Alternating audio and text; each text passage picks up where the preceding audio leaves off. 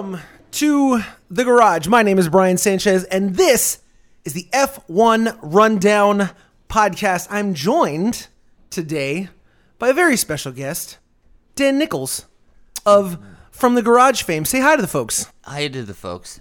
Hey! And I knew you were going to say that. I knew. It was bad. Look, the dad and me couldn't. You are a dad. I couldn't not. You are a dad. You have two very beautiful daughters at home. So I'll give you a pass. I've grown fond of them. I'll give you a pass. Yeah. I'll give you a pass.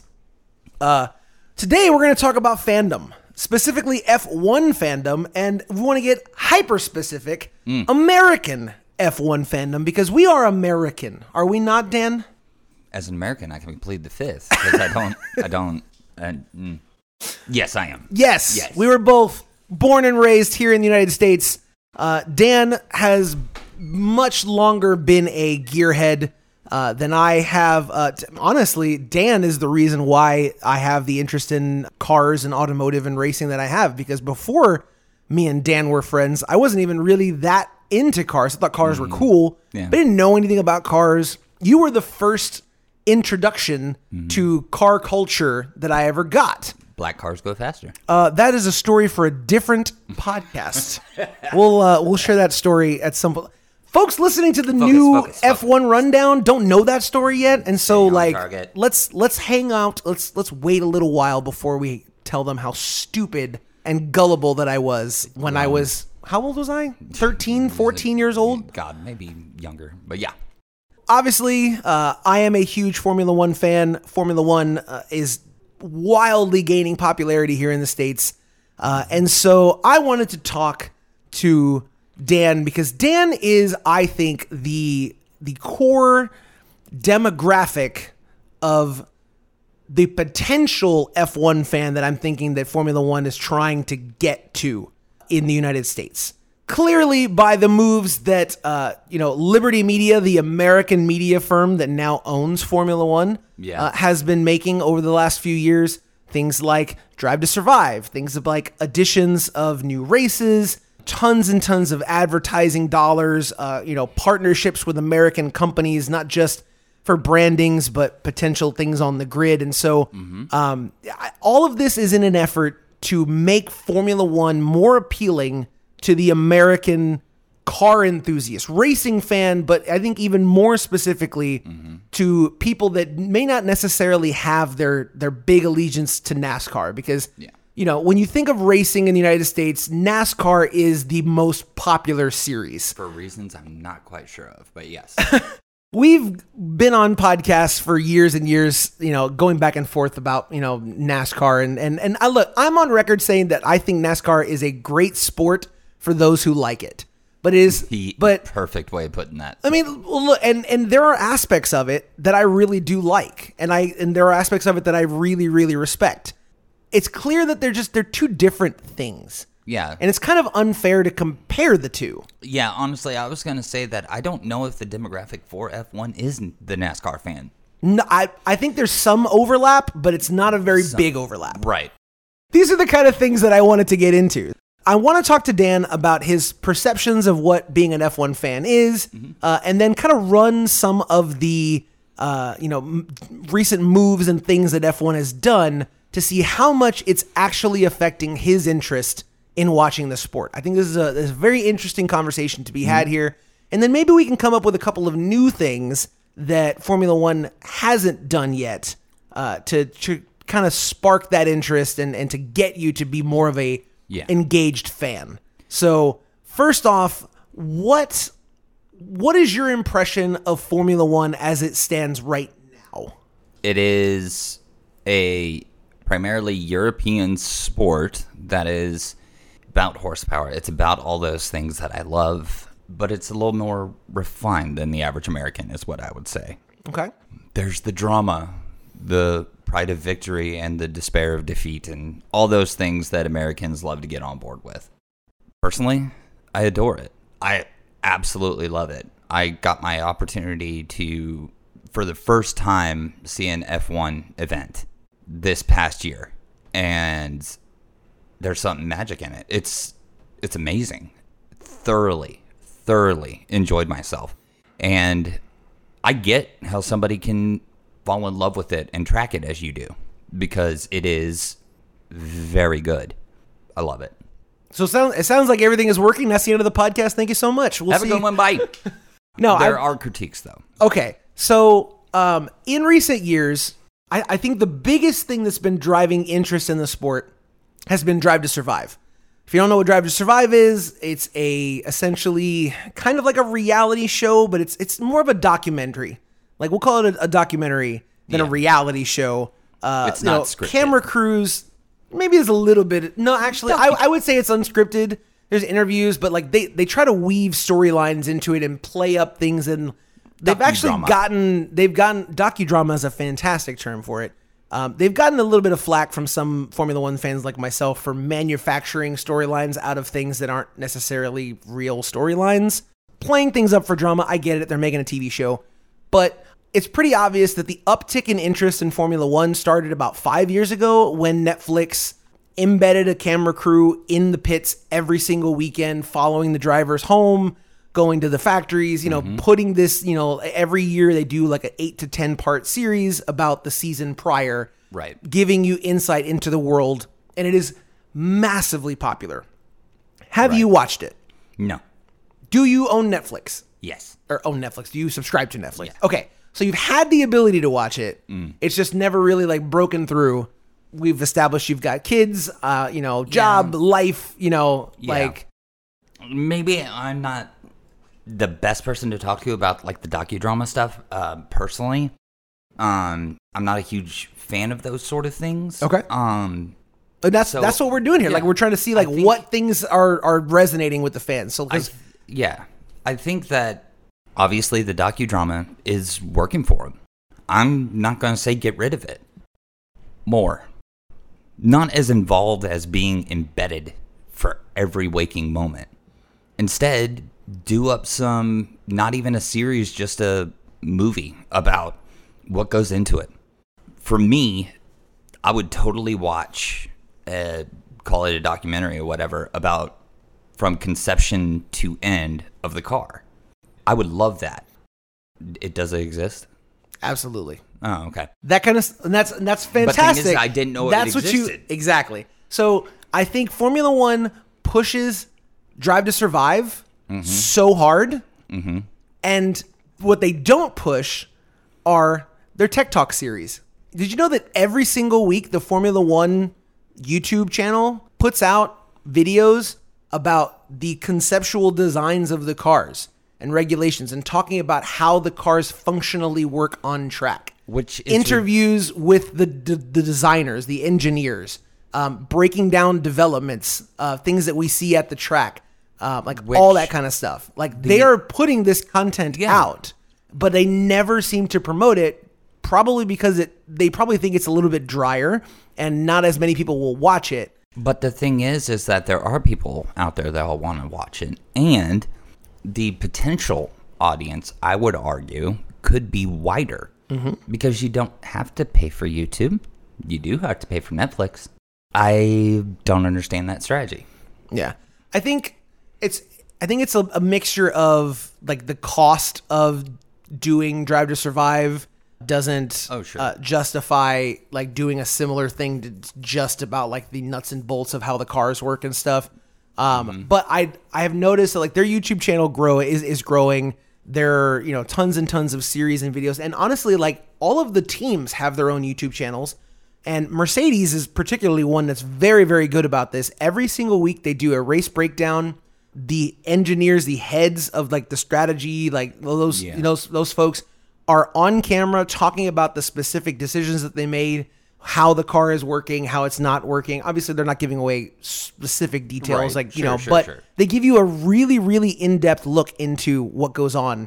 So I'm going to send you some links, because that seems to be the kind of thing that's working for you. For sure. But they need to put that out there more. The fact is that I didn't even know that Drive to Survive existed until you told me. I found it maybe 3 years ago. Like, it was a couple years in already before it actually came up on my radar. And I've been closely watching Formula One since I've been following since around 2007, 2008. but it wasn't really broadcasted here in the States in a convenient way for us to like watch every race. I think you hit it was on like the head. 2012, I think, was the first year that I was actually like watching every single race as they come. But I think that's the thing. There's still somebody up, at least one, in the higher reaches that probably has more wrinkles than teeth, who has completely written off the American audience and is gearing it just to the European audience, to, the world audience other than America. And as such, the rest of the world knows F1. So they're taking the same tactics with coming to America, that they have to go head to head with something like NASCAR, drag racing. Honestly, Rallycross tried to do the same sort of thing. They didn't advertise the crap out of it, and they didn't have the budget or the buy-in from the rest of the world to keep it going. I think if they put it out there better, they would have been able to catch on because it was exciting. Yeah. F1 is exciting. Not a lot of people have it in the forefront of their mind. They just don't. Yeah. Because they forget about it. Yeah. We are the kings of the 24-hour news ticker. You had to hold our interest for 30-second clips many times during the day in order for us to catch on to something. So what you're saying is you need more. Yeah. Did you know that there are going to be 3 F1 races in the United States this year? No. I knew COTA. Until just very now. Until right now, because I knew of COTA. Okay. And that's because I live in Austin. Yeah. So last year, we had the the United States Grand Prix right here in Austin at Circuit of the Americas. Mm-hmm. You had the Miami Grand Prix. They raced on a street circuit in Miami last year. Nice. That will also be... Wasn't that a revival of some kind? Like, wasn't it there in yesteryear? I don't believe they've ever raced in Miami. What you might be thinking of, though, is that years ago, they did a Las Vegas Grand Prix. That was it. And it was held in a makeshift track in the parking lot of what I believe was Caesar's Palace. It was basically in the parking lot of one of the casinos. It was like in the middle of the day. Like it was not done very well. Obviously, in an era where broadcasting television is vastly a different era. Yeah. Did you know they were racing in Las Vegas again this year? No. Did you know it's going to be a night race held on a Saturday night? That's really cool. But no. And do you know where they are racing? The parking lot of Bellagio. On the Strip. The main good. straight of That's the good. street circuit That's good. is Las Vegas Boulevard. That's good. Down the Strip in front of every single casino. That's real good. That's excellent. Did not know that. I'm watching that. Yeah. For sure.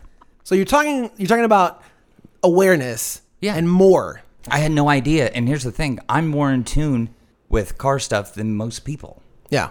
Yeah, you are. I mean, like you I do. just don't seek out Formula One things, so I don't see Formula One. Right. things. You're not a very big race fan. Like you've never really been the kind of person that like tells me about race results or anything like that. You will randomly send me emails about how the Ford Lightning is going to be an electric vehicle now and how you have so much umbrage with it. Yeah. We just did an entire episode of our other podcast, From the Garage, which will be coming back soon. So make sure you keep an ear out for that. Mm-hmm. But like automotive consumer news is definitely something that's on your radar. Right. The tech side of that kind of stuff. And I love Australian supercar, but the same thing. Right. It's just not out there. And yeah, I see stuff in my face all day about NASCAR. Don't want to. Yeah. I hate NASCAR.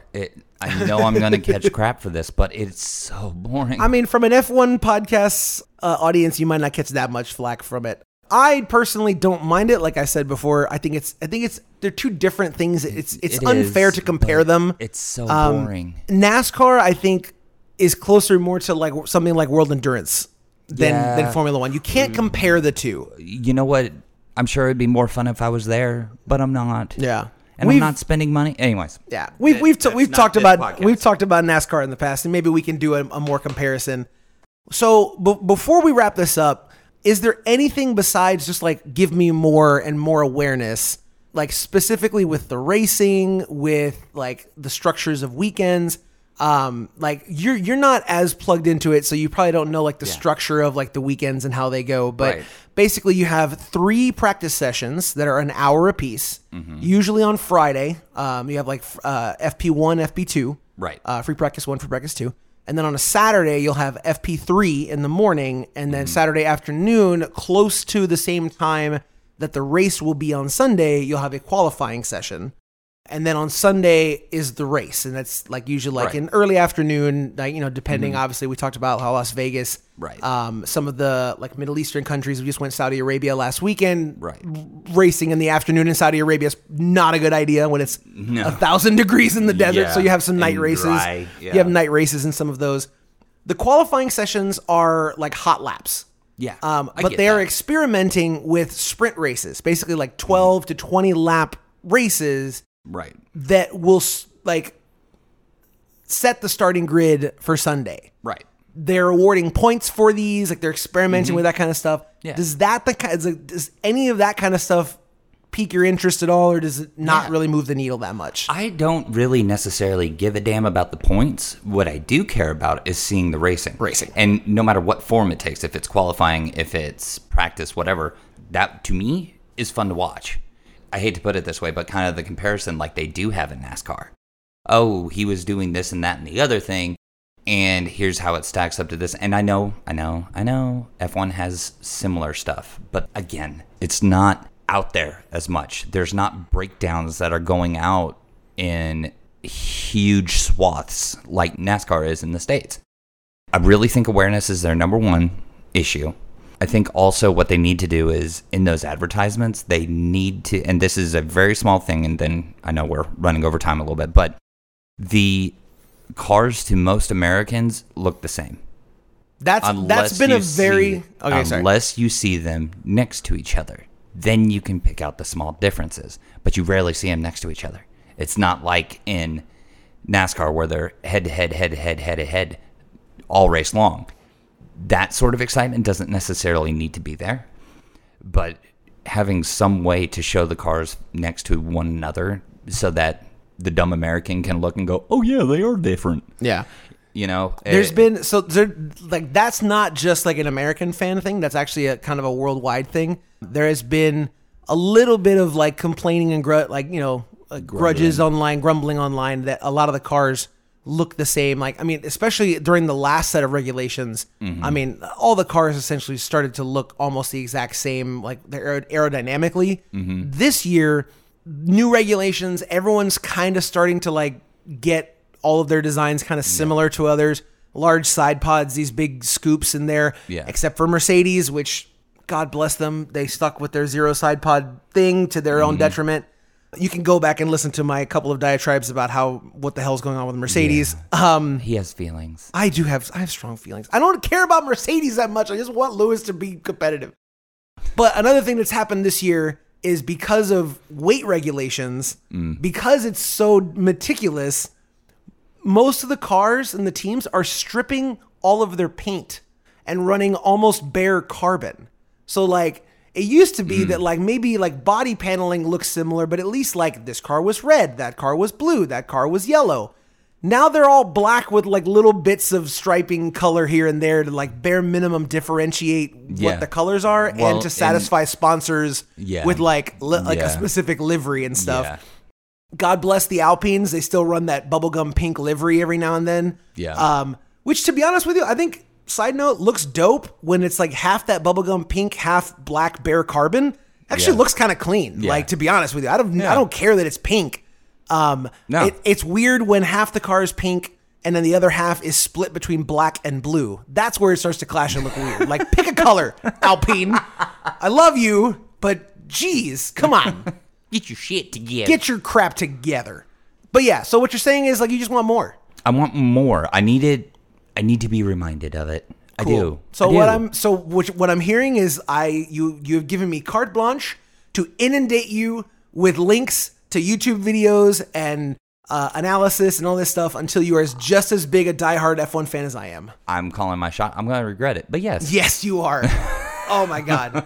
Oh, well, thank you so much for joining me on this little conversation, Absolutely. man. Thanks for having me. Really appreciate it. Thank you all so much for listening to this podcast. I really do appreciate it. If you are listening on signalpointmedia.com, there is a comment section below. Of course, if you're listening on Apple Podcasts and Spotify, you can rate, review, and all that jazz.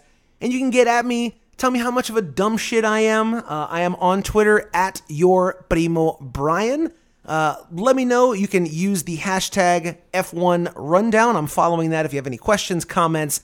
If you're listening to this, you're an American fan, what do you want to see out of Formula One? What's the thing that you think would help you sell this sport to the rest of the Americans around here? Because I think Formula One is the best racing series on the planet. So what do you think we need to help it grow specifically here in the States? Let me know. Again, I'm at Twitter, on Twitter at YourPrimoBrian. But that's going to do it for me today. Thank y'all so much for listening to the podcast. I've been messing around with outros. Yeah, do it. I'm going to do this one. This was Dan's. I'm going to see how it feels. We're going to see how it lands. We're going to see how it lands. I am Brian Sanchez. I'm Dan Nichols. Now, get off the track. No, I don't like it. Yeah. It doesn't feel. Yeah. It doesn't. I don't know. Want to try it again? Try something else? Nah.